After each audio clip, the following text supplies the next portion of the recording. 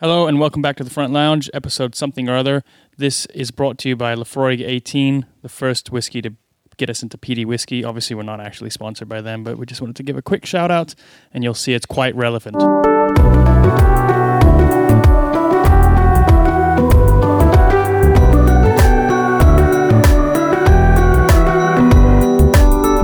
Hello and welcome to episode 48 of the Front Lounge with Congos.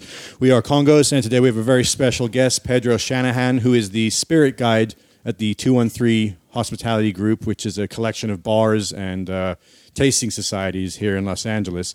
Welcome. Great to have you here. Hey, thanks for having me. It's great to be here. So the first thing I guess we were talking about is spirit guide's kind of a dual meaning title. And it shouldn't be taken too intensely. I don't want to be too responsible here, you know. I'm trying to adult as little as possible most of the time. But it was a bit tongue-in-cheek, the title, in that I teach yoga, and as we were opening these bars in downtown Los Angeles, I was teaching bartenders about spirits and hospitality. And so the joke was that I can heal you from the yoga with the whiskey, or I can heal you from the whiskey with the yoga, whatever you need this morning. I'm just coming from class right now. I'm quite sweaty, but you guys two are in a van. You probably are not too alien to the idea of no. It's the yin and the yang, right? Yeah, the stinky van life. I feel like there's a lot of crossover because Dylan's always doing yoga in our fucking dressing rooms, stinking the place up, and we've always got a bottle of whiskey in the dressing room, so I feel there's a mix mash there. Well, I mean, Lafroig kind of smells like sweat to begin with. So. Wow. Well, if you drink enough of it, your sweat will smell like Lafroig. Yeah. Oh, that's happened. I don't think it was as nice as Lafroig, though. It was probably Jameson or something like that, but... yeah, I mean, when you do have enough of something, like we're big Indian food people, so you have a big Indian meal, and the next day you go for a run, you know, cumin's coming out. Oh, absolutely. Yeah.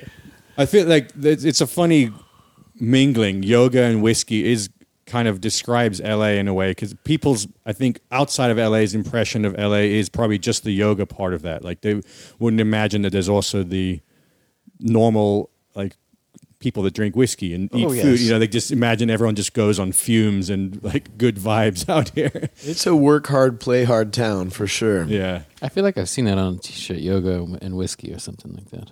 If not, we should put it out exclusive for the podcast listeners. Why don't you, to introduce our listeners to what you do, you want to just give us like a rundown of what your job entails? Because we've had, people in that world on this podcast before, but I'm sure your side is a little bit different. Or maybe even a little more background about where you're from, when you moved out to LA, and how you got into this. Sure. I've been in LA for 20 years. I'm an actor and a musician. I came here to, pursue these creative arts. And, of course, that also means you have to hold down a day job most of the time. And so to add interest to my day job in the bar world, I just went really deep with self-education in terms of the spirits that we were drinking. I helped open 7 Grand Whiskey Bar in downtown LA 12 years ago at a time when downtown was really dead. It was like part of Skid Row, and slowly we were like an anchor property that showed people that it's not impossible. You can attract people to this little area. We were the only bar open on our entire block, the only business open after 6 p.m. when we first opened. And that experience of like kind of helping the downtown revitalization happen was very informative. And I was training employees along the way and self-educating on spirits. My job now, 12 years later, is I curate the Whiskey Society at 7 Grand on Mondays, the Rum Society at Kanya Rum Bar over on Olympic and Flower on Tuesdays, which is what I did last night. Then I got up and taught yoga this morning. And then the Mezcal Collective at Las Perlas, which is our Mezcal bar on 6th and Main, which is tonight. So if you guys want to come join the Mezcal Collective, you're on me. I've been there once. I don't know if it was a Wednesday, but I've been to Las Perlas. So we first, I guess, crossed paths, even though I don't think we had met. We had a friend who had a bottle at the Jackalope room. The Bar Jackalope, which is in the back of 7 Grand.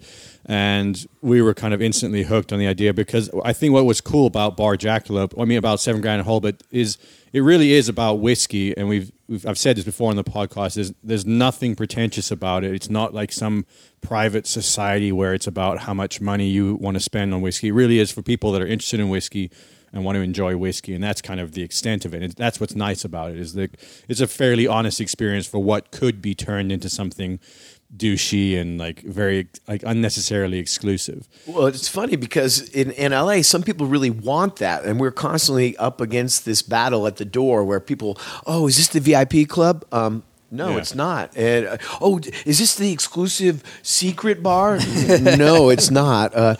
So how do I get in here? You just come in. You know, it's like people want it to be a little bit to be something that it's not, and we're trying to be like an institution of spirits education, but really we're modeled after what they call in Japan a shot bar, which is not a place to actually do shots like we do in America, which is a quick slug of liquor, but rather a place where you can buy a bottle and it's very intimate. These bustling shop bars in Tokyo, they might only have 8 seats, but once those 8 seats are filled, then no one else can come in. And they practice in Japan what they call omotenashi, and that's the Japanese translation would be that it's hospitality, but it's a very high level of hospitality. They have a saying as ichigo ichie, which means this one time, meaning that we may never get to share this moment again. And for it to truly be real, we both have to be present. We have to be respectful of this one time. And that's what we try to engender within the Bar Jackalope, is that really intimate vibes. Parties of 4 or less, and anyone can come in there. And it's a real library. We've got books, we've got grains, we've got a pot still, we've got all these ways you can educate yourself on whiskey. But also, it's just going to be quiet. Like 7 Grand's this raging whiskey bar where it's super fun to party. We like to say this, like, we'll give you a night that you won't be able to remember at 7 Grand. And Bar Jackalope, we want it to be the opposite, the night that you'll never forget. A real time of connection where you can kind of put your phone aside and get eye contact with the person that you're hanging out with and really just sink into the moment. And whiskey has a great way of enabling that. I think it's quite a trip going from Bar Jackalope when you've been in there for a number of hours and then coming out into 7 Grand if you haven't left, because it's a bit like going from your house onto Hollywood Boulevard. You know, you're entering into the fray when you just got used to this kind of subdued, introspective room. You know, where they got thousands of bottles of whiskey that you're. So there's not. It's not a secret entrance, but is there a secret exit? Not unless you can like climb down the side of a building. We do have a cigar patio, so potentially you could, Spider-Man your way out of there. But I wouldn't recommend it, especially after drinking whiskey. I can just picture that. You spend all night kind of getting into this zone and experiencing the vibe and really tasting the whiskey, and you have to kind of keep tunnel vision on your way out so that you don't get pulled into the mess and then lose your moment. That's the story of my life right there. One of the books I liked in Bar Jackalope was the smelling book. What's that book? I can't remember what it's called. It's called La Nez du Whiskey, which means the nose of whiskey. It's by Jean-Luc Lemoyne, and it's an actual. It's synthetic distillates in tiny little smell bottles. It's a palate education kit, essentially. It's got a flavor wheel in it, and it's fun. It's got little numbers on the bottles, so you can do kind of blind tastings with whoever. I mean, not tastings. You don't taste it, but you can smell these little smell jars and try to guess what you think it is. And they're synthetic isolates, so they can be a little bit different. Like the way we actually sense smells and tastes are within an environment. And sometimes when you have an isolate, it's like, I don't know what that is because it's so separate from the rest of the world, Sometimes it's. But then the minute you look at the label, you're like, oh, of course. Like there was one in there, I think it's tire rubber or something like that. Yeah. And I couldn't place it. But then the minute I saw the thing, I'm like, of course that's tire rubber. But it's so crazy how specific and how accurate some of those smells are, and they're not like broad smells. It's not like flowers or grass. It's like a very specific. Some of them are so specific that it's really interesting. Well, I think the blind aspect of it is really important, because every world where you're trying to make a distinction or make a choice, or A, B something, it's very easy for your mind to kind of fool you into which one you prefer or which one, you're going to lean towards. And in music, we use the same technique. And I'm sure if you're a musician, you know as well. If you're doing some recording, especially if you're adjusting something on the gear or adjusting something on the recording, you can sit there and think you're making a change and like, oh yeah, this is definitely better. And then 5 minutes later, you realize, oh, it's not even turned on. You know, it was bypassed, and whatever I was adjusting was doing nothing. But your mind has convinced you. So the importance of a blind test is really good, I think, in every aspect of life. What do they call it? They have the label knob. Like on the desk, like producers would just have a knob or a fader that literally does nothing, so that the guy from the label could feel like he was doing something. Because you push something, you're like, oh yeah, that works. Well, the other thing was the guitar fader. You know, the phantom guitar fader, where the guitar player wants to be turned up. You give him a fader does nothing, and he can push himself up. You know, and get the satisfaction. But you don't have to ruin your mix. The beauty of synesthesia. Your brain fills in the gaps for you. When you said you were self-educated on the whiskey side, like what made you want to get into that? What made you, and what were the first steps to kind of educating yourself on spirits and I'm curating self-educated in that I never went to school. Of course, we've got people coming through, like Dale DeGroff came and did a workshop, and Stephen Beale came and did workshop. These big, like, kind of superheroes of the bar industry in a time where cocktail bars were just starting to make a comeback 12 years ago, especially in Los Angeles. We did have people coming in and doing workshops and seminars with our employees, and I would educate myself through that. But initially, when we opened the bar, I had been doing bar managing and stuff in Hollywood here, but when we went downtown, I just wanted to focus on kind of the ergonomics of the bar and the setup of the bar. I was like, I'll do the bar back work. I can help out with the ordering. And one of the charges was, we got to figure out this whiskey wall. We want to buy 800 whiskeys. Someone's got to figure out what to buy. So that was my charge. And initially, I would be taking in the orders as a bar back during the day and unboxing all these bottles and just reading the pamphlets that come in the boxes and reading the backs of the bottles and the backs of the boxes. And that's what I mean by self-educating, is that there's no university of whiskey. We kind of had to do it ourselves. You know, to this day, there might be some kind of sommelier accreditation that's starting to happen for the spirits. I don't believe in that stuff so much. And most of your ability to smell and taste comes from your own imagination anyway, and that can't be taught. That comes from your own personal experience. So, I mean, we have our own podcast as well, the Spirit Guide Society podcast, so we record all of our tasting events. I do 3 a week, and that's a place for people to kind of get better in touch with their own senses. You know, we only have so many ways to understand this universe. Smell and taste are two of them that are not hardwired into your brain, like your ability to touch things and to hear and to see. Those are all, they have their own areas of your cerebrum, but smell and taste goes through your hippocampus, which means you have to use your memory. So every smell that you've ever smelled has been kind of cataloged in your hippocampus from the time you were born. And that's where your ability to smell and taste comes from. It's from this like data bank that your brain has compiled every moment that you've been awake and alive.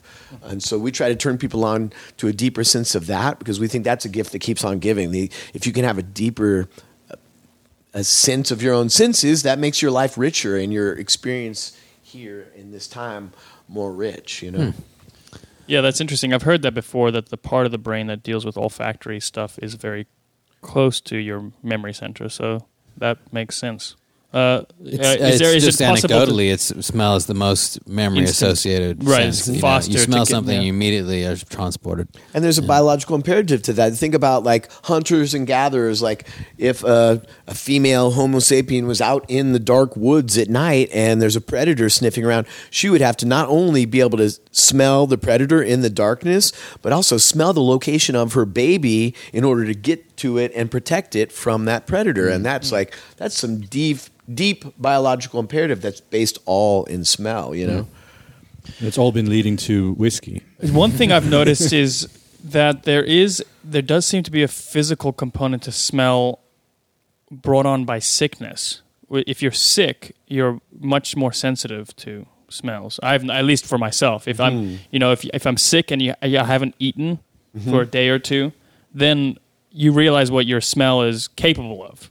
You can distinguish so many things from so far away that you were just oblivious to before.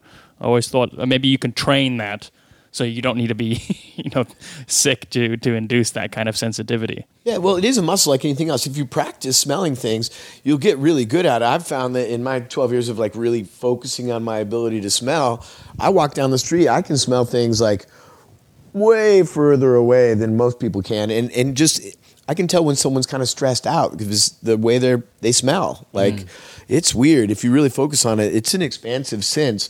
We just ignore it a lot of the time. Right. Our dad's always had a very strong sense of smell, and I can imagine there would be too much of a sense of smell because he's very, like, if we want to know if milk's gone off, like, I'll drink the milk, I can't taste anything. He smells it and he's like, oh, this is, marginally off by 4.5 minutes. And it would get to a point where I would imagine it would be kind of annoying to have that acute of a sense of smell, just as I feel like it would apply to certain other things.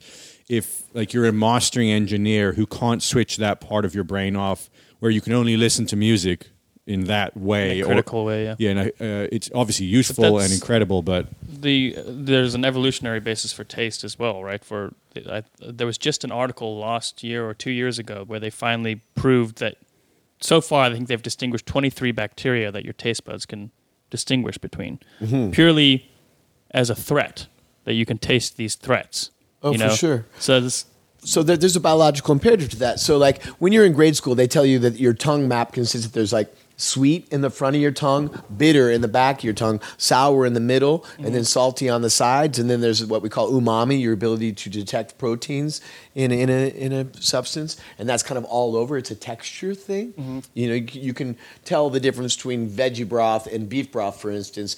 Even with your nose plugged, you'll be able to tell which one has that animal fat in it, But again, that's a biological imperative because, like, if you're a hunter-gatherer and you pick a piece of fruit, well, one of the things that makes human beings unique is our ability to adapt. We've figured out over millions of years, like, what was safe to eat and what wasn't, and that's that regurgitative reflex. A lot of animals don't have the ability to puke when they eat poison. Human beings do, but we would taste something with the front of our tongue, and if it's sweet, you'd be like, okay, that's probably safe to eat because energy comes from sugars. If it's poisonous, a lot of poisonous things are translated as our brain as being bitter. The bitter taste buds, well, you'll probably have a lot of them on the back of your tongue. That can cause you to have that regurgitative reflex, which, again, you need that if you're eating poison. You need to get that out of your body. So your body's adapted these senses as a way to survive, obviously, but we can also, in modern times, be a little more relaxed and use them as a way to expand our pleasure. I think there's a Chinese saying, which is "eat the bitter," which I think they use bitter as a gallbladder stimulant, to induce bile release and all that kind of stuff. Sure. Makes different animals have got different. Cats, they can distinguish far more proteins than we can. They can distinguish individual amino acids, I believe. Wow. So yeah, it makes sense we would evolve to taste the things we need to taste. The very little fasting that I've done, when I've done, like, not eating for a day or two, and then my smell becomes incredibly strong. I don't know if it's because, like, you're hungry. You're hungry and you're just like, oh, that smells good. That smells good. That smells good. But it must also have some biological, history to it, or evolutionary. You need food, so your body starts ramping up, looking for it everywhere. Yeah, exactly. You need to find it. For sure. I mean, pregnancy is the biggest example of that I've ever encountered. When Rachel was pregnant with Eve, she went through a period where I couldn't even have curry spices in the house. I had bought all these nice, like, curry spices to grind myself and make, and normally she loves Indian food and I love it. It's literally my favorite food. But it got to a point where, for whatever reason, during that portion of her pregnancy, I put her off. I triple bagged them. I put it inside 3 Ziploc bags, inside another bag. I hid it up in the cupboard and she could still smell it. Wow. And it was just, it was intense. And at the same time, if it was something she really wanted, like if she went through a donut craving, like down the street, she could smell it. It's like radar. Just had to start sneaking out of the house to eat curry. It was, and then I have to stay gone, so that she can smell it on me. Where have you been? Yeah. Honey, I was at Tandoori Palace. When you were doing some of your fasting recently, did you find it obviously affected what you were craving? Did you find like it was almost like a reset of what you were craving? Because you can, particularly on tour, I feel like you just like bombard your senses with so much that you become insensitive to smells and everything smells good. But when I've done micro little fasts, you do find yourself kind of more gravitating towards, I think, things that are, broadly speaking, healthier. Yeah, and I got over it really quickly. But initially you want to, satisfy yourself with whole foods and like complete grains and things like that. That's what sounds and smells and feels healthy and satisfying. But then quickly you kind of go back to your associations, and you're like, I'll just have Cheetos. Yeah, I'll have this, and I'll have that. I'll have this and that, and then I'll eat everything. I did a kind of Lent. I mean, I'm not religious, but I did the Lent thing just to reset whatever your impression of food should be. And one of the rules of it, I think in Russian or Greek Orthodox, is to cut out oil for most of the week. For the week, and then weekends you eat oil, which is a real fucking rager. But it does like rice and soy sauce was 3 weeks in. Tasted better than any meal I've ever had. It was the best chef in the that's world. One of the best couldn't meals to compete begin with. Yeah, they couldn't compete with a very, very basic combination, because your state that you taste something in is more important than the thing. So it's the sort of the reset of your senses and almost the desensitization that occurs when you stimulate them over time a lot. And maybe you could talk about how that plays into a tasting, for instance, and the different ways that you can cleanse your palate or reset so that you're not too influenced by what you previously had. Well, one way to reset your palate, I think, is to smell your own skin, because it's ultimately a really familiar smell. Like when I'm doing a bunch of side-by-side comparative smells or tastes, I'll just kind of reset on my own body odor, just kind of be like, oh, that's what that smells like, Or if you have a whiskey that's like absolutely super familiar for me, like I'll be sipping through a bunch of whiskeys, and if I start to feel like my palate's getting kind of skewed, I'll smell some Maker's Mark, because I know what Maker's Mark smells like. And it's like, oh, okay, that's what that. Yes, my nose is now off, because now this Maker's doesn't smell like the normal Maker's. That means it's something. Get a little closer. Oh yeah, get a little closer. Come with me now. There's the radio voice there. I don't like the smell of Makers. So It's weeded bourbon. You guys are into Scotch. So basically, using something extremely familiar to okay. That's And if interesting. that smells off, then you know that you need to take a step back, drink some water, kind of take a time out, and then go back to it. Because sometimes your brain just, again, it's that synesthesia where your brain starts to fill in the gaps, sometimes in inaccurate ways. Yeah. And you need to just call time out on yourself and get into it. But that's what's fun about doing these societies is it's in a public, our podcast is recorded live in front of an audience. And so it's fun to hear other people's feedback, because it shows you where your blind spots are, to have that public forum in which people are throwing out these food words and you're like, oh my goodness, I never would have thought of that, because we live in LA. It's a very cosmopolitan environment. And if I'm like, oh, I smell smoked herring and miso soup, well, that might be very different from someone who maybe never grew up with that in their diet. Like if you go to Scotland and you start talking about like, oh, this smells like s'mores. Well, maybe they've never had s'mores, because that's a pretty uniquely American kind of thing. Graham crackers and marshmallow and chocolate over a fire, So it all comes, again, from your own experience. So it's fun to discover your blind spots. It's fun to find out what things come easy and are very familiar to you, but then also be inspired by someone else's experience and be like, wow, that is way beyond where I would have normally gone to. The Scottish descriptions on bottles are like smoky peat, sea kelp, and fighting, and a swift punch to the face. Deep And fried resentment Mars of Dylan, was it you who was earlier talking about what gives something notes in wine or weed or Oh yeah, I started getting into, because I've always been a little skeptical of the descriptions on wines and whiskeys of certain notes and fragrances and stuff, but I know that they're at the very highest level of sommeliers and connoisseurs, that there is amazing accuracy on what those notes are, where it was grown, how it was grown, what year, all that stuff. But I recently started growing some small amounts of cannabis, and just reading and getting interested in the curing process of it, and just reading about how certain plants share terpenes. There's a terpene is a volatile fat or amino acid that breaks down or evaporates at different temperatures, and I'm probably fucking up the science of it, but that there are similarities between different plants, so that there's a specific terpene that cannabis shares with mango and certain citrus and things like that, and it evaporates at different temperatures. So the way you cure it and how you cure it for how long will bring out those notes in weed, or it'll bring it out in whatever you might be curing, aged wine in the type of wood that you're aging it in, and I'm sure it's similar to whiskey in terms of like what barrels they use and all that. Oh, for sure. It's a massive confluence of different influences. These different elements that go together over time to create these different flavor profiles. It can be the source grain. I mean, whiskey is whiskey because it aligns itself with the base agricultural ingredient that it's made from. In this case, you guys have a bunch of bottles of scotch on your table.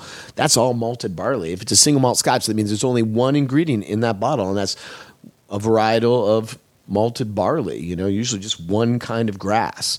But, you can make whiskey or you can make spirits out of anything that has sugar in it, so it's expansive, like the different flavors. And then after your base agricultural ingredient, you've got whatever kind of still that you're using. Are you using a pot still that makes for a really oily, basey distillate, or using a column still that allows you to strip different fusel oils away at different varying levels where you can really control the flavor a lot with the column still. And then there's the aging or the maturation. So it's fermentation, distillation, and maturation. Those are the three different aspects that all join together over time to create the flavor profile in whatever spirit that you're into. But that maturation, what kind of barrel is it? Is it a reused barrel? Is it a brand new barrel? Is it a charred barrel or a toasted oak barrel? Is it a sherry butt or a port cask? Or did it hold, plum wine? Or is it made out of Japanese oak? There's so many different influences that can change over time, And then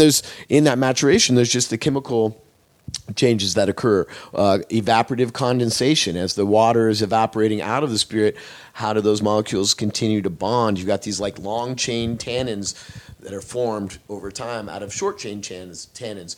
Like compounds like to bond, and so over time you get these long chains of different flavors, essentially, and those turn out to be textures. When we say that a whiskey has a nice linger, well, that's because there's actual long chain tannins in there.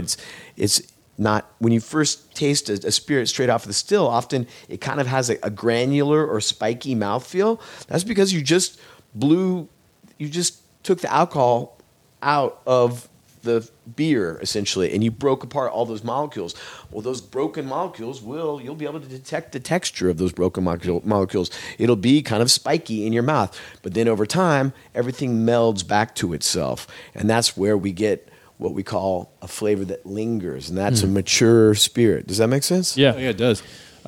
You start with your base, and then you extract something, and then you add something. It's a pretty interesting process. Mm-hmm. Jesse, can we tell our story? Oh, sorry, go ahead. I was gonna say, you had said something about this. But there's certain scotches. Obviously, it's very subjective, but we've got our list of scotches out on our table. I think you're going to tell me. You're going to say what I was also just going to say about Lefroy 18. Yeah. Yeah. Go. So I think maybe it was probably 10 years ago or something. Johnny started to bring home the occasional scotch, and he wanted to try different stuff because we had always just drunk what our dad drank, which was, Johnny Walker Black or Chivas or something like that.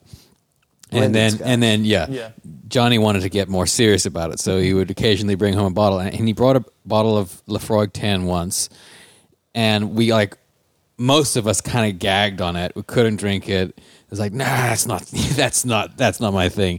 Anyway, kind of fast forward, I don't know, 5 or 6 years, and we were on tour with Kings of Leon and Young the Giant, and it was such like a party tour for us because we were the opening band. We had very little work, There was we had a hospitality writer. It was one of the most relaxing tours of that nature that you could do.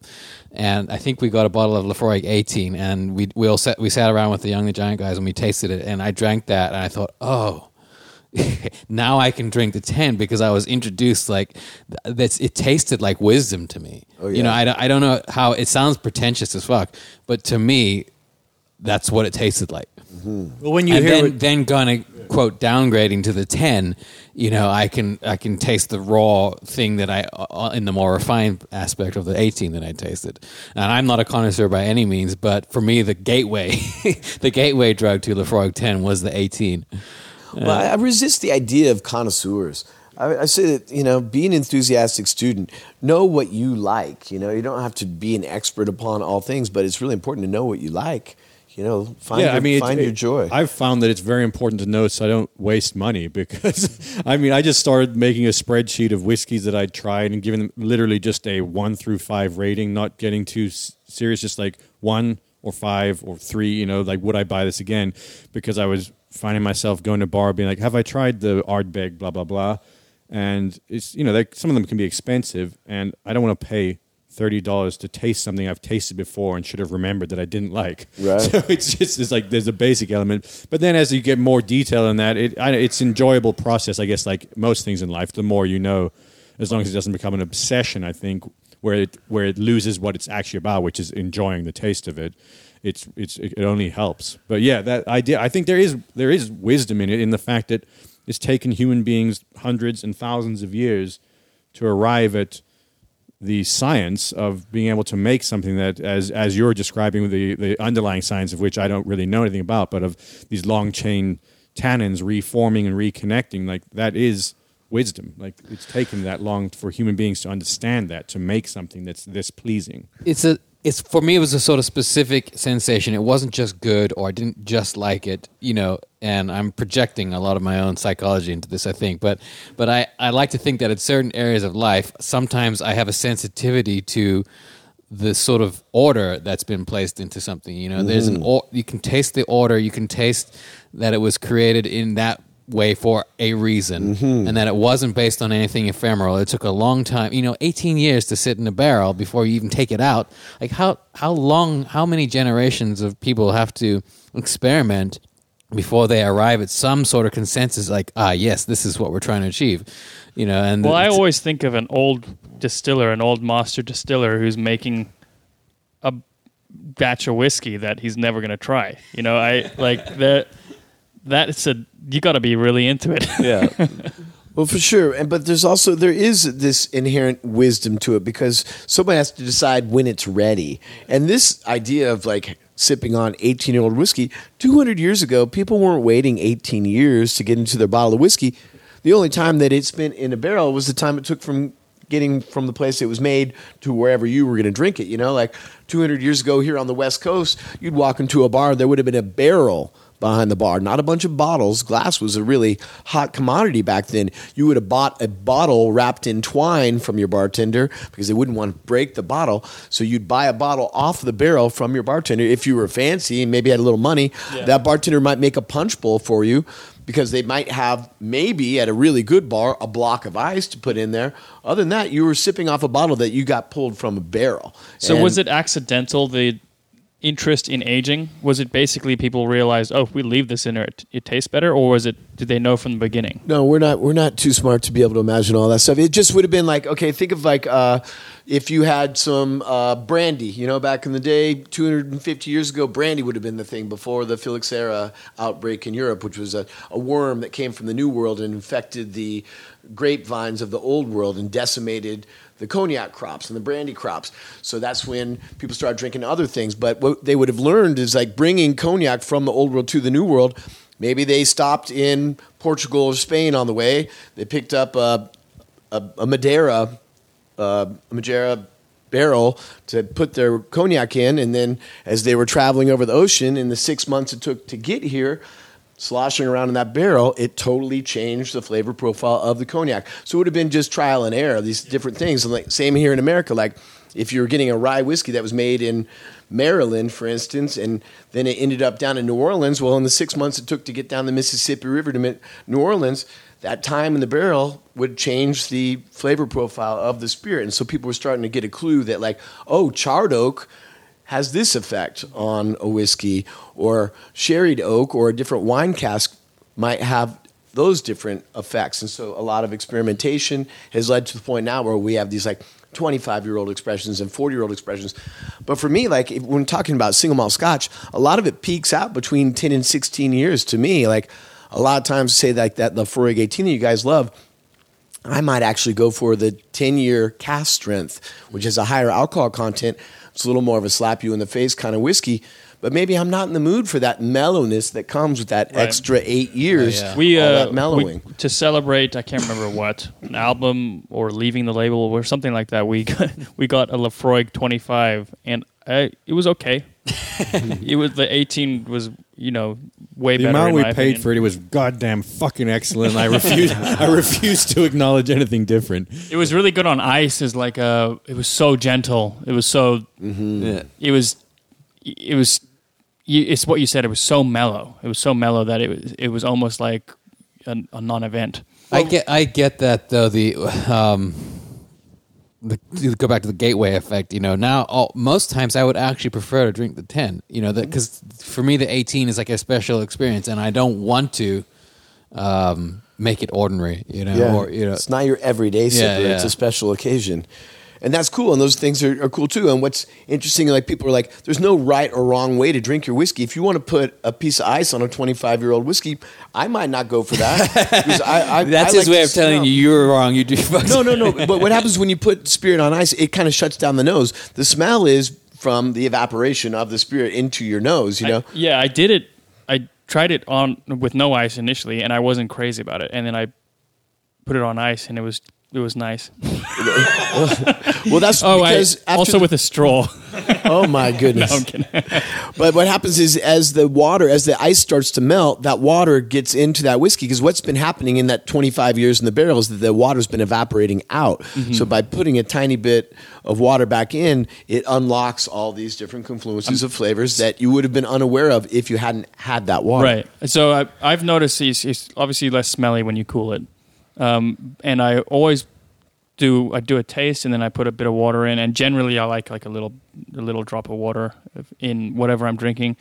Specifically on the Lafroig 25, I just couldn't get into it with no ice in it, and I don't know what it was, but it was very nostalgic. It's like whenever I remember tasting whiskey as a kid, that when I was hitting the bottle hard, that brought back that memory for me. Mm-hmm. I think that it was very associative, because our dad and there was one whiskey in South Africa, and it was Johnny Walker. It was kind of everybody was. It was what Johnny about Walker. Baines? Johnny Walker and Chivas was. They had a lot of whiskeys, but it was not in the Greek community. Though in the Greek community, it was Johnny Walker and Chivas. Yeah, that's the only thing anyone drank. And Retsina. Yeah, and Retsina. Retsina's amazing. Yeah. I'm surprised that you've had Retsina. I guess you're a spirit guide. Yeah. I'm gonna have to I've lost the thought now that it was going to be an amazing point that I was going to make, and I've forgotten it. But so back to the spirit guide. Do you want to talk about the yoga aspect of your life? How did you get into that, and how does it relate? I come from Oregon. I grew up in the Eugene, Springfield area of Oregon, which is kind of like the hippie capital of the world. If you've never been up there, we got a lot of dreadlocks and Birkenstocks, and I mean it's a different way of looking at the world, and wellness is very much part of the deal. A lot of folks, I grew up even as a kid like playing around with yoga, but coming down here, you want to be an actor and a musician. If you're going to have a career in those kind of, you got to take care of your instrument. Essentially, if you're an actor, your body is your instrument, so you need to be like taking care of it. And when I got into the role of trying to train other bartenders and stuff, that comes into it too. The bartending specifically is a very kind of dangerous business. They have a lot of tendency towards substance abuse, alcohol abuse, depression, all those things. When you're trying to give hospitality to people and you're up late at night, there's a lot of ups and downs to that world. So I try to encourage people to whatever makes you feel more healthy and is getting you to a better place physically, you need to be doing it if you're going to work in the bar industry, especially, or like you guys out on tour. You got to moderate at all times. You can't just be raging hard every single night. It's going to detract from your ability to put on a good show. So you have to have elements of wellness within to create that balance within your ability to be a successful artist. Yeah, this last tour of ours, I mean, rock and roll is dead. We would go into our day room sometimes. There'd be 4 people just doing yoga in every corner of the room, and gone were the days of the heavy drinking. The crew guys started doing yoga. It was fun, but it's changed. First of all, when you see those legendary bands from the 70s and 80s, they didn't tour as much as bands tour now. Yeah, they could make money from selling records, and it was a totally different world. Plus, I mean, they were just different people, like the Led Zeppelins of the world. But it's so common now when we're out with bands around our age and our era to use that word, which makes it sound more important than it is. But it's changed. It's a lot more like health conscious people out on the road because it's just you can't live that life. But yeah, being on the road is so tough. You guys, you play your show. That might be after 10 hours of driving, 2 to 4 hours of setup. Then you're already 14 hours into your day, and they're like, now jump up and be the life of the party, guys. So you're beginning, then you play like an hour or two set. That means after that, you've been up for 16 hours. You traveled over 500 miles. You know, it's like, that is not easy. People like to glamorize that. That sounds like a really crappy job. You know, like, no, I mean, you guys enjoy, there's the interaction that happens with the live audience, of course, is like what we're all in it for. And I totally get behind that. But it's not easy, you know. No, we did do the van. For years we toured in a van, and that was very hard to stay in shape and healthy because you're sitting, you know, in a chair for sometimes, like you said, 8 hours, and then you get to the show, and then you got to drive some more after the show, and it's not a glamorous. It's not a fun. It's not that part of it is not fun. Obviously, the camaraderie and the experiences are all fun, but when we move to a bus and you're sleeping on a bunk bed at night, you know, that has its own challenges because you never actually get full rest if the bus is moving most of the night. Right. But we had a crew member we called came up with a term as like Pringle bloat or something like that. Where basically, you know, you're on the road for that long, you're stopping at gas stations, especially when you're van touring, you're just eating whatever the fuck it is, and it's all just really, really high sodium content. So just by the end of the tour, you just look like a Pringle box. You've eaten so many Pringles, it just fills out your skin body. took on the consistency of salt and vinegar Pringles. So what did you study yoga in Oregon then, or here? Well, I was introduced to it as a kid up in Oregon for sure, but I studied here at Earth's Power Yoga, which is one of the oldest yoga studios in Los Angeles, just right down on Melrose and Fairfax. And initially, did that change to Yoga Works? No, it's still there. Okay. Earth's Power Yoga, and the guy Stephen Earth, who runs the place and is the owner, he used to play with this killer punk rock band from here in LA called Mad Season. Mad Society, I can't remember.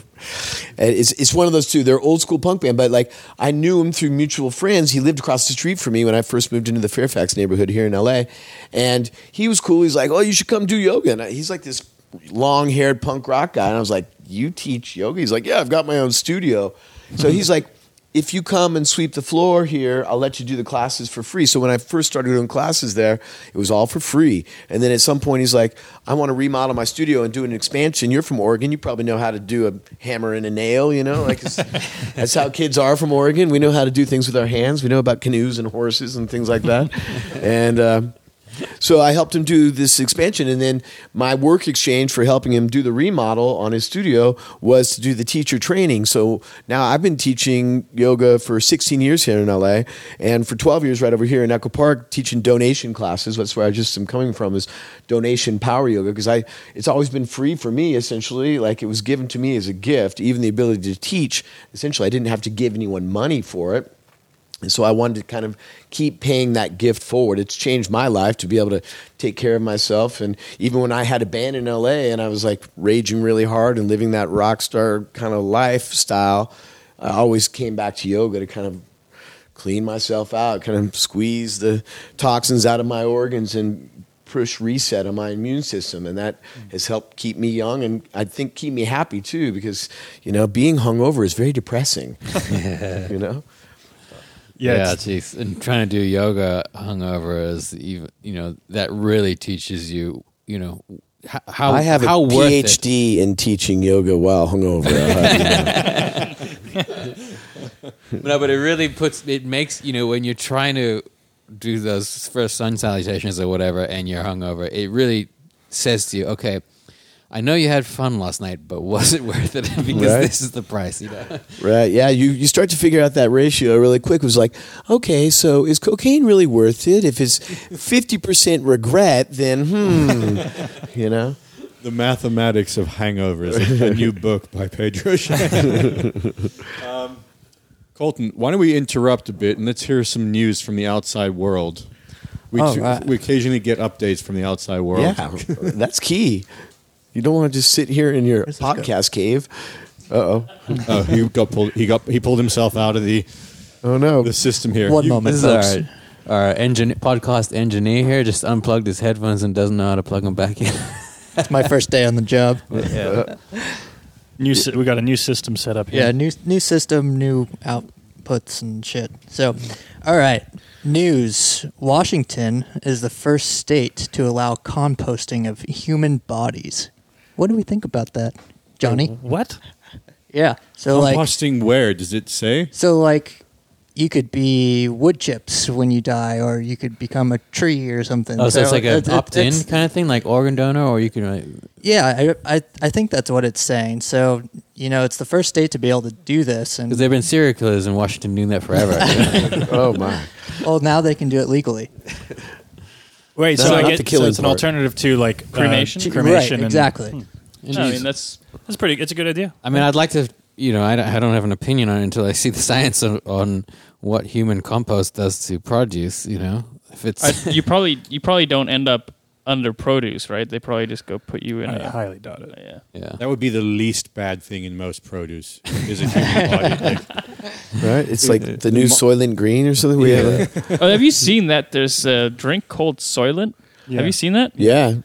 How did they sell that? There's It's a nobody, joke. No, they're just taking the piss. But It's- nobody... It's Soylent, meaning it has soybeans in it. Right, So yeah. they're doing a play on words, but they're not actually. It's not Logan's Run, or I mean, I've never even seen the movie with... Is that what it's called, Logan's Run? no. Soylent Green was it? But in the Logan's Run thing is at a certain age, everybody has to go up and be whatever they call it, transformed or right, whatever, and but they're okay. actually just dying. You know, Right, they're right. like, Yeah. oh, This- now's your time to progress or whatever. Like This drink, Soylent, it is an actual drink. Yeah. That's part of their marketing. Is they know it's like causing this controversy from the movie. It's Yeah. soy milk, Only for a But- certain era yeah, of yeah. people, because everybody young is just like, oh, Soylent, yeah. Blah, blah, blah. It's like, that's a joke. But you're drinking someday humans. they'll be horrified when they do some Soylent videos on YouTube and find this movie where everyone's eating these little green chips that are made out of other people. I have a feeling this composting human. They probably are using it in maybe large grasslands or like trees or something like that. I can't imagine them using it on produce, but No, I think Yeah, what it he's says- talking about, it's yeah. just specifically for burials. I don't think that they're like saying that like, hey, the newest thing in compost. no, human yeah. compost. But I'm sure that Well, this says loved ones are allowed to keep the soil to spread just as they might spread the ashes of someone who has been cremated, or even use it to plant vegetables or a tree. yeah. So, but how doesn't composting take? It's going to take a while. What is the pre-grinding process that they do? Oh. Oh, no. The I'll have to talk to Washington I would. Post about I mean, this. it is probably. like a person who doesn't understand American geography at all. They have those compost tumblers, so you just Yeah. put your loved one in the tumbler and give it a good few rounds every New day. location. For filming Fargo, there must too. be some gruesome process to get to that point but it is probably safe. Like a lot of people do composting toilets, which uses human waste remains that you seal it, and after about a year or two, then it's placed under trees, or you can use in vegetables. I wouldn't use it on like vegetables or anything close to the ground, just in case there's like a tiny bit of contamination. But supposedly the bacteria and the heat that it gets to, and the microorganisms break it down into indistinguishable. Like you would never know that it's human remains, or you would never know that it's been human waste or whatever. It's just broken down into soil. Well, yeah, I mean, the bacteria. I mean, and the Earth fungus, has worked like that for billions of This is years. how organic material Yeah. works, but it's hard to question- get it out of your brain when you It's a think question about of how long you wait, because you wait 10,000 years where everything is compost of some sort. Yeah, we'll get oil. Yeah, diesel, like crude oil. Those are Right. dinosaurs down in there, or peat, for instance. In going back to the whiskeys you guys have in front of you here on the table, like peat Oh, it's is a guy named Pete. That's what it was. There's a guy named Pete in there. No, it's vegetal matter that's composted over a long period of time. But there's also animals in there for sure. Yeah. There's like Yeah. birds and bugs and So you fish. can't and truly be a vegan and drink whiskey, is that what you're saying? I think it's safe. I think it's safe. I don't think you can truly be a vegan and live. Right. What's the next news item there, Colton? All right, so Denver has decriminalized magic mushrooms. Oh, yeah. Did we Yeah. talk about this on the last one, or? I No. can't remember. We did not. That's That's pretty huge. Prove it, man. Yeah, that's a big step. I think Oregon will be next. I was in for Amsterdam, sure. Yeah. and they have decriminalized mushrooms, and let me tell you, that place is a hellhole. Nothing works over there. No, it's fine. It is very interesting to see that America is kind of leading the charge. Amsterdam's an exception, but in terms of fully legalized drugs, America is kind of leading the charge in big nations, which is good to see because it's been a while since I think America's been progressive on a lot of things. Mm-hmm. I am a little disappointed that it's Denver, honestly, because unless there's parts of Denver that we haven't seen, there's like a lot of aggro dudes there, who just want to go and get high, and they. It's probably maybe that's the best thing for them. It's the best thing for aggro dudes than to take a mushroom trip and Go out and sit in the woods and let the trees talk to you. Maybe it's Well, I guess you're starting with an extreme population in some ways, and see what it does to them. We can bring the science back to the rest of the country. Well, I've often thought we say that about Denver. We have obviously only seen certain areas like the Lodo area where it is just like brawl city, people fighting always because of the bars. But it would be interesting to. I'm sure sociologists have looked into this. Like Denver would have been a real pioneer. Like the people that moved out west and the history of that and the violence and the type of person that settled these western cities must have done something to the general population. Like there must be some explanation as to why certain cities end up with a certain vibe or certain level of kind of violence to them, just historically speaking. Like, well, you were saying like Oregon, like you were kind of joking about it. You said, but I'm from Oregon. I know how to use a hammer and a nail and horses and this. Like that it's a stereotype, but it is true. Yeah, like, for sure. It's in the blood of Western American people. More outdoorsy, like that the challenges that nature brings changes your relationship with nature. If you grew up in the city, you might never have that experience. I've met kids here who grew up in LA and they've never rowed a canoe before. They've never put an oar into the water and just tried to navigate across a lake or whatever. And it's like, wow. Or they've never gone fishing. And yeah, it's important that relationship with nature, and that goes back to the yoga thing too. I think it helps realign you to your place within nature, your place within yourself, your relationship with the world around you. It's all that mindfulness kind of constant reconnection to that. Yeah, I think that just it's almost hard to avoid it nowadays because you're so. If you do accidentally find yourself in nature, out of the city, away from your phone, away from your habits that have accumulated over the last several years of technology, you're shocked out of that state. And you have to, if you're outside at night and you look up and you think, holy shit, where am I in relation to these stars? What am I in relation to these stars? It's such a novelty experience now for most people. Even for me, like if I go to nature, it feels like a novelty experience, and that's what's weird about this the new lifestyle. Particularly stars in LA, like that's even when we were in Phoenix before. Stars are on the ground here. Yeah, stars are on the boulevard, but you see zero stars here most days because of the light and then everything. You forget your place in the world. You can feel very self-important when things are like, oh, it's only as far as the beach, and then you think about. Something's a billion light years away. Like it changes dramatically your ego. What do you attribute the differences in spirits in relation to like different states of mind or different qualities of states that you experience? Like whiskey and wine and vodka, they all have completely different intoxications, even if you're not completely drunk on them. If just a sip or two, they seem like they induce different states. Oh, absolutely. And I think if you were to like come down to go through a week in my work life, like come to Whiskey Society on Monday and then Rum Society on Tuesday and then the Mezcal Collective on Wednesday, you'll see what the crowds are very different for each of those events. The Whiskey Society, a lot of the folks are like, there's something with that really mature, highly kind of sophisticated flavor profiles that come from whiskey that cause people to be a little reflective, like kind of the whiskey society can be a little more studious, more people taking notes. You go over to the rum society, and it's a good time spirit. Like rum is just like people like,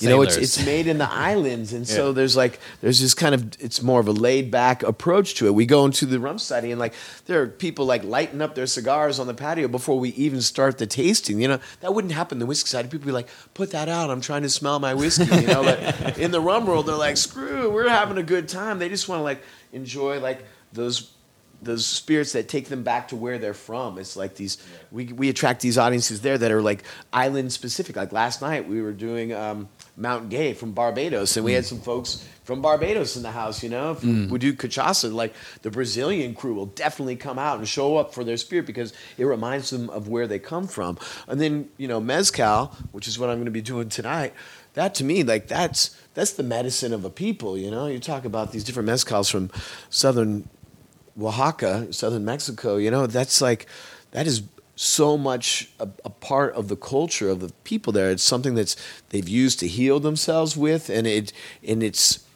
so kind of mysterious and magical. You talk about whiskey, that's like made from grass, and the character's coming from all this time in a barrel. Mezcal is kind of the complete opposite. The character is coming from this plant that no one took care of. Often these wild silvestre agaves are out in these arid mountains of southern Mexico on their own. No one's watering them, and they're surviving for 20 years before they get harvested. And that's all the personality of that spirit's coming from this plant that survived, like a distant relative of a water lilies from the asparagus family. It's like figured out how to survive in these completely hardcore natural Is that what agave environments. is? Is it in the same family as a water lily? It recently has been judged to be a different subgenus. For a long time that they said it was from water lily, but now I think a lot of scientists agree that it's more closely related to asparagus. But those are still water plants. So it was at a time when that part of Mexico would be under the ocean, millions of years ago. Oh, wow. Somehow this plant evolved to be able to survive from something that lived in water to something that lived on a high mountain in nonstop arid sunlight. Yeah. So that's where your characters come from there. And that's pretty magical that this plant has evolved to the point where, after 20 years of growth, you can harvest it and get this beautiful spirit out of it. So there's so much difference to that. And especially in the mezcal world, I really think that to tie back to that idea that it ties you to the mysteries of the earth. There's kind of nothing more, nothing has more terroir to it than mezcal in a way, because it's got so much of that minerality from that plant, this little succulent plant that's just somehow surviving in the desert all by itself, soaking up water from who knows where. They say that the Tobalá agave has an enzyme in its roots that allows it to actually dissolve through granite to get at liquid. Like, what kind of evolution is going on there? That's millions of years to get to that point, Yeah, it's kind of woo, but I've had this feeling and this thought lately that there's a lot of these plants, there's some like symbiotic, or there's a reciprocal nature of them, that there's some, like, they're intertwined. Humans and certain plants are intertwined because over the millions of years of evolution, these plants develop and they crystallize certain enzymes that we break down. We have receptors for that give us and put us into certain states, and it's almost like it's not accidental. Like there's drinking mezcal or smoking weed or taking a psychedelic or drinking whiskey, they give you certain states, and it's not just purely accidental. It's like we share with these plants some evolutionary history or some in an emotional level or in some emotional level. And I'm sure if there are any scientists, which I don't know if you could say that about yeast itself, because fermentation, wine or beer, that just comes, you take any grain or anything with some kind of grape or fruit or anything that's got sugar in it will ferment with a little bit of water into something that will start to create alcohol. That's yeast. And so we could say that we've domesticated yeast strains, like the yeast strain for your favorite lager, that doesn't exist in nature anymore. Like that would have evolved millions of years ago into something else, but we've procured that one kind of yeast to be able to make that one kind of beer because we like that taste. So we've domesticated that yeast strain, but it could also be argued that that microorganism, that single cell fungi, domesticated us for its own survival. It started making flavors that we would get into so that we would caretake it and make sure that it would always be around. Especially when it comes to fungus. That, like, I don't know if there's a guy, Paul Stamets. I don't know if you've ever heard of him. I think he's from Oregon, actually. He's a mycologist. I think that's how you say it, mycologist. Anyway, he's an absolute expert on mushrooms and fungus and all sorts of mushrooms. And sounds like Oregon. Yeah. And just listening to him speak and reading about the bizarre nature of certain funguses and how they survive. Like they will attack another organism, completely, like ants, to make them crawl up a tree, and then their heads explode and the spores spread all over the forest. And they control ants, like they make these ants little robots.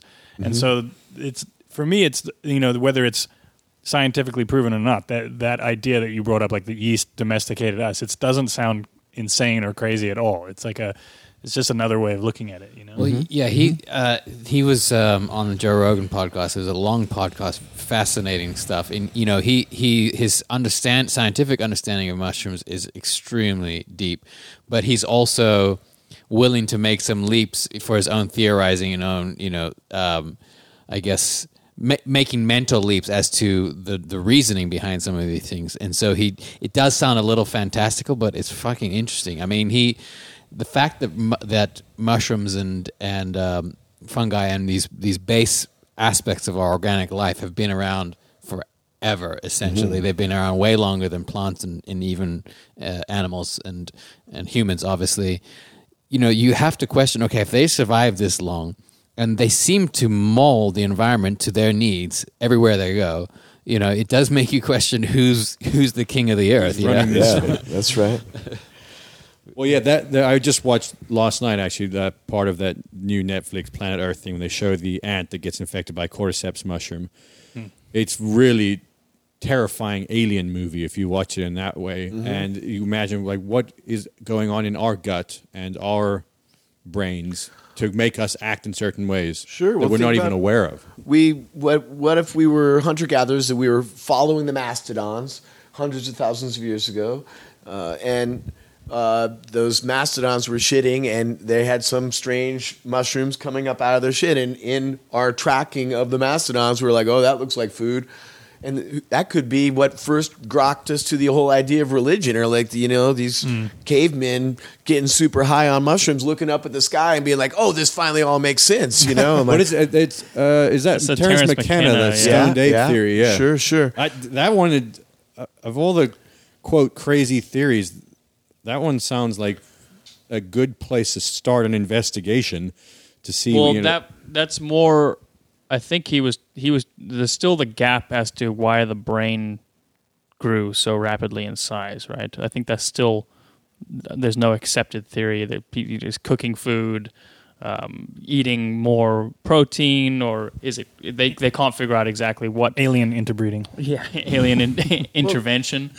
It's been studied that the fermented beverages are what took us from being kind of hunter-gatherers to actually settling down and stop being nomadic, so that we could harvest a crop that we could then ferment into something that would give us alcohol. Well, that takes time and cultivation, and you can't just do that as you're chasing the mastodon across the plains of Africa. You had to settle down in one place to make that happen. I've heard that theory that alcohol was an impetus.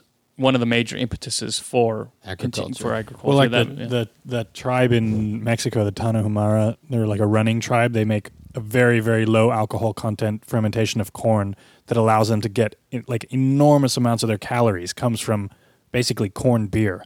Yeah. And because they grow so much corn, you have to store it somehow. Eventually it goes off, but fermenting it makes it last longer, and they get huge calories of this, and then they'll drink like shitloads of it and then go run. And then they run hundreds of miles, right? And then they'll run hundreds of miles. And there's a tribe in South America that I think it's 80% of its calories from honey. And it makes you wonder, like, oh, I need to eat this or I can't eat that. It's like, there's people who eat honey and they're doing just fine. Yeah.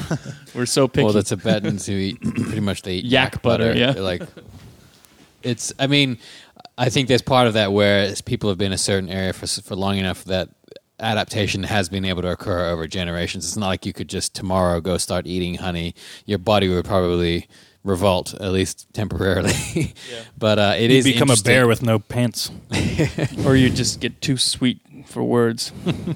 It's pretty interesting that how different people on this planet seem to get a similar existence out of a very different diet or a different lifestyle, and it works for them. Like, so that's why the idea of diets and stuff like that, I can't separate that from the fact that there's not going to be one diet that works for everybody. People have different needs, they have different genes, and it has Different to be confusions. Yeah, it has We're to all be. serving our fungal overlords. Has your It could job be true. taken you traveling much? Do you travel now yeah. to a lot of distilleries and I've places been around the world? Really lucky, yeah. From that standpoint, I've gotten to go to Ireland and Scotland. And I'm a member of the Actors Gang Theater Company, which is a theater company here in LA. So I've gotten a tour with that theater company. But the booze industry has taken me to Kentucky numerous times, Scotland and Ireland, and it's been really, really wonderful. And to be able to turn other people on using these societies, like to give them a deeper understanding of the spirits that they love, I think that provides them a sense of history and a sense of place. And I'm happy to be able to explore that and be able to share it with folks, because I think that it makes, again, it gives you something that you can deepen your own existence with, that sense of history in the bottles of spirit that you love. It ties you back to yourself. It's like yoga, like a reunion of sorts. It reminds you of where you come from and what you're made of. What were some of your favorite places, like in Scotland and Ireland? Did you go to major distilleries there? Or Dufftown, yeah. Dufftown is kind of the heart of the Speyside region. I haven't gotten to travel to Islay yet, so BM Suntory, if you're out there listening, please put me on an airplane. I've gotten to go to Japan, though. Last year I got to go to Japan, which was an amazing, amazing experience. I went with Johnny the Scot out there. I got to visit both the Yamazaki and the Hakushu distilleries, which are amazing, like the Japanese approach to whiskey making and the Japanese lifestyle in terms of their relationship with nature, being on this tiny island country with such a high population, and the way that they've figured out how to balance that and make that work without decimating all their resources. It's really quite something that's remarkable that we could learn from here in America for sure. But yeah, the Hakushu distillery is located in the high mountains outside of Tokyo, up in this like cedar forests with Buddhist monasteries all around, and like this beautiful water source coming out of this high mountain spring. And then, going to Scotland, Dufftown, which is where really close to like Glenfiddich and Glenfarclas. It's Craigallachie's right there. It's like there's like 12 distilleries all clustered around this town. It's like whiskey heaven if you're into Speyside whiskeys. It's incredible, and the people there are so great. It's great to be able to travel and have that kind of spirit focus, because whenever you get through your long day of traveling, you've gotten to taste some things you can really sit back and enjoy. And you can't underestimate the importance of that. After these great wars, how did we figure it out? Like, millions of people died in these terrible, tragic, horrible things that we humans do to one another through war. And how do we smooth it all out? We sit down at a table with some cigars and some whiskey, and we sign a piece of paper and swear we're never going to do it again. I never actually thought about that. How important. I mean, we understand in a personal relation, like it's the social lubricant, but that goes way up the chain to the fact that Winston Churchill probably sat down. Ardbeg's oily enough; you could probably use it. As Yeah, the lubricant. Treaty of Malta. Yeah, that's they drank whiskey and they smoked cigars, and they created a treaty that would end the wars. Yeah. Until the next one. Unfortunately, there is a special balance with cigars and whiskey. I feel like they pull in opposite directions, and you just reach this perfect balance with them. The cigars are they make you cerebral, and I feel like they speed up thought, and whiskey just kind of pulls the reins in, and you can achieve a good homeostasis with those two things. yeah. Well, whiskey kind of opens your mind, and then the tobacco kind of like focuses it. Yeah, definitely. There's focus from tobacco for sure. Yeah. And then and then Have you ever tried Lefroy 18 on weed? I don't like mixing weed. I mean, this has been really interesting for me. I think it's when Johnny reached out to you to come doing this podcast, you can kind of sense right away in the first 5 minutes that we got a lot to talk about. I feel like we could probably even do another one of these, and just cover a lot more ground. But do you want to talk about any? So Monday, Tuesday, Wednesday, you have events here? Yeah, here in downtown Los Angeles. Whiskey Society on Mondays at 7 Grand. Rum Society at Kanya Tuesday nights. And Wednesday nights tonight at the Mezcal Collective will be at Las Perlas down on 6th and Main. Cool. And then also your podcast is, you said, twice weekly? Or Yeah, we depends on post. when We you do have the 2 guest. postings. We only started in October. We've got over 60 episodes up. And I like to think of it as like an educational resource for people in the bar industry, but really it's for everyone. Anyone who wants to learn more about the spirits that they love, like why do things taste the way they do? I mean, this is a free educational forum, and you get to, again, hear what other people are saying. You could do a little tasting party at your house, pick up the marks that are in whatever podcast you're interested in listening to, listen to the podcast, do the tasting with us, and then listen to the feedback that the audience is giving live, where they have those flavor notes and food ideas or colors or sensations or memories that could trigger stuff within yourself as well. I also noticed you have your what is your YouTube handle, because you're posting some of these podcasts up there, but also just little short educational videos about like what a pot still is versus Sure, all the we do education Terminology Thursdays. Yeah. But we're on Instagram at Spirit Guide SOC, so it's Spirit Guide Society. Okay. But then on YouTube as the Spirit Guide Society Podcast. Okay. So we've got a YouTube channel. We're doing videos all the time and doing 2 posts a week, Spirit Guide Society Podcast. So check us out. Yeah, we'll put links to that on all our websites. And then if you're in the LA area, go to any of these 213 places to have a drink and maybe get involved in the society. One quick question before we go. Is Ardbeg a pot still? Yeah, they're using pasta. Okay, is that why it's oily?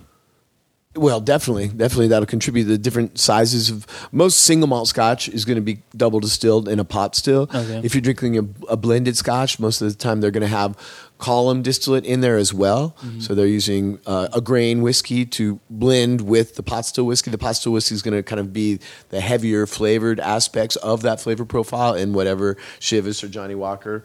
That blended is going to definitely have some column distillate in it usually. And the second question, is anybody working on speeding up the aging process? Oh, yeah. I mean, right I would here assume in downtown that, LA, okay. there's like Lost Spirits Distillery. Yeah. This guy, Brian Davis, down there, he is a mad scientist. He's making rum and whiskey, and what he does is he puts it in this glass vacuum tube and then zaps it with like ultraviolet lights, and he puts the wood that's been roasted at different levels into this vacuum tube and then zaps the distillate with the wood inside of this vacuum tube and tries to accelerate the aging experience. And I mean, you can use a gasospectrochromatograph to look at the kind of digital imprint of the flavor profile, the actual chemical breakdowns of the different flavor isolates that are within the whatever spirit you're making. And he said, supposedly, that he's been able to replicate the flavor of a 23-year-old rum in 5 days. Wow. So he's the only person in LA. Gasospectrochromatograph, is that a spectrochromatograph? It's a light measuring device that's tuned for things that we taste Exactly, and eat? things that we eat and drink. So he's the only person in LA trying to speed up the aging process. No. There's, Jim Beam did that. That Jim Beam Black. What they've done there is that they've got this big palette essentially. That's the paint shaker that you see at Home Depot when you mix your own color, and they've got the thing that shakes the can of paint for you. Essentially, they take old whiskey barrels and put water into the old whiskey barrels, shake it up, agitate it, and that water pulls more whiskey out of the wood, and they use that as the proofing water for their normal Jim Beam to make a new flavor expression. So there's all kinds of different ways to add age, like Tennessee whiskey. They dump that whiskey through maplewood charcoal filtration before it goes in the barrel. Now you could say that filter is taking flavor out, maybe congeners that might be off-putting to some people, like they taste too young or too corny or whatever. Or it could be adding a sense of age. All that extra charred oak before it goes in the barrel could be adding a sense of age before it goes in. Let's end on a quote from The Jerk, where he's at dinner and they get a bottle of wine, and he says, "Enough of this old wine. Bring me some new, something." Something fresh. That's right. Oh, I do actually. One more tack on. Have you seen a movie called Local Hero? No. Okay, it's a movie from. I've heard about it. Yeah. I think it's from the late '80s. It's about this Texas oil man, and they want to go. Their company wants to buy a part. It's part of Scotland, and there's resistance in this little town. They have to buy up the whole town. Anyway, it's actually a really, really good movie. It's scored by Mark Knopfler. But there's a scene where the Scottish guy gives the Texas guy some 42-year-old whiskey. And then they have this big party, and at the end of the night, he comes back and he says, hey, how about some more of that 42-year-old whiskey? He says, oh, no, mate, we finished it. He says, okay, I'll take 4 8-year-old whiskeys and 1 10-year-old. That's not how it works. All right. Well, thanks so much for coming on. I'm sure we'll do so this much again. for having me. Yeah. And if not, we'll see you down at one of the various bars drinking. Come to Mezcal Collective tonight, man. Get into the magical mezcal world. Cool. All right, man. Thanks a lot. And Thank you, guys. We'll put up links to check out everything that Pedro is doing. Word We'll see you guys next week. If you would like to support this podcast, head to don't head to Congos.com. Head to patreon.com/Congos. And for $2 a month, you can get the ad-free version. That's it. We'll see you guys next week. That's not it. Next week, we're going to be putting out a 6-track EP coming out on June 4th that will be exclusive for the week before for podcast listeners. So make sure you tune in next week to hear those 6 songs before anyone else does. See you guys next week. Bye.